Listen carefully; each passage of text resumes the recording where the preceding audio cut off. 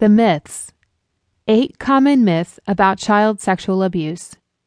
Few people are aware of the true state of the science on child sexual abuse. Instead, most people's beliefs have been shaped by common misconceptions and popular myths about this hidden crime. Societal acceptance of these myths assists sex offenders by silencing victims and encouraging public denial about the true nature of sexual assaults against children.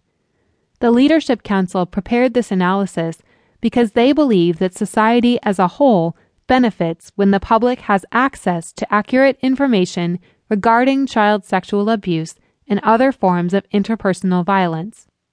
Myth number 1.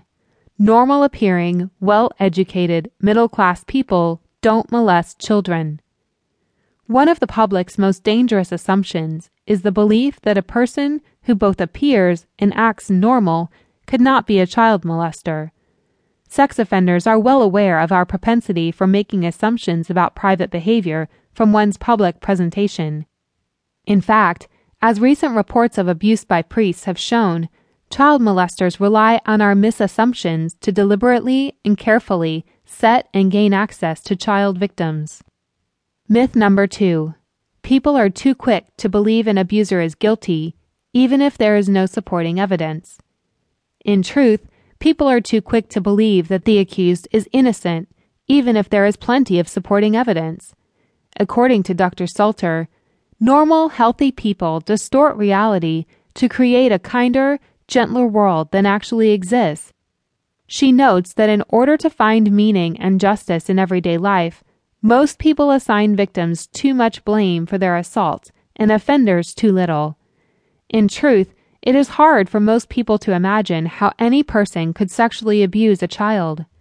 Because they can't imagine a normal person doing such a heinous act, they assume the child molesters must be monsters.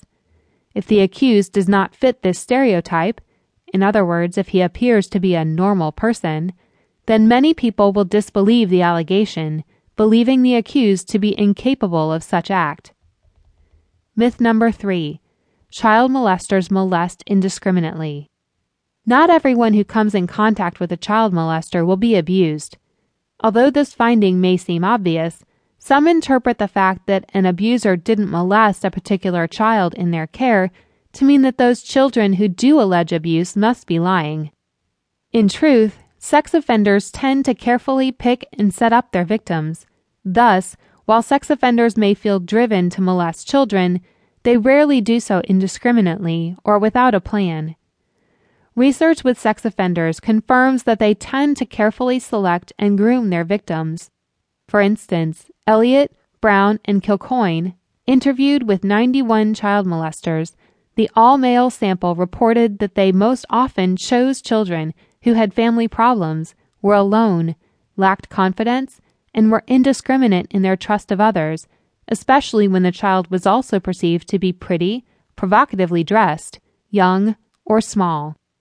Rather than being a sudden, initially traumatic occurrence, most sex abuse involves a gradual grooming process in which the perpetrator skillfully manipulates the child into participating. To ensure the child's continuing compliance, sex offenders report using bribes, threats, and force.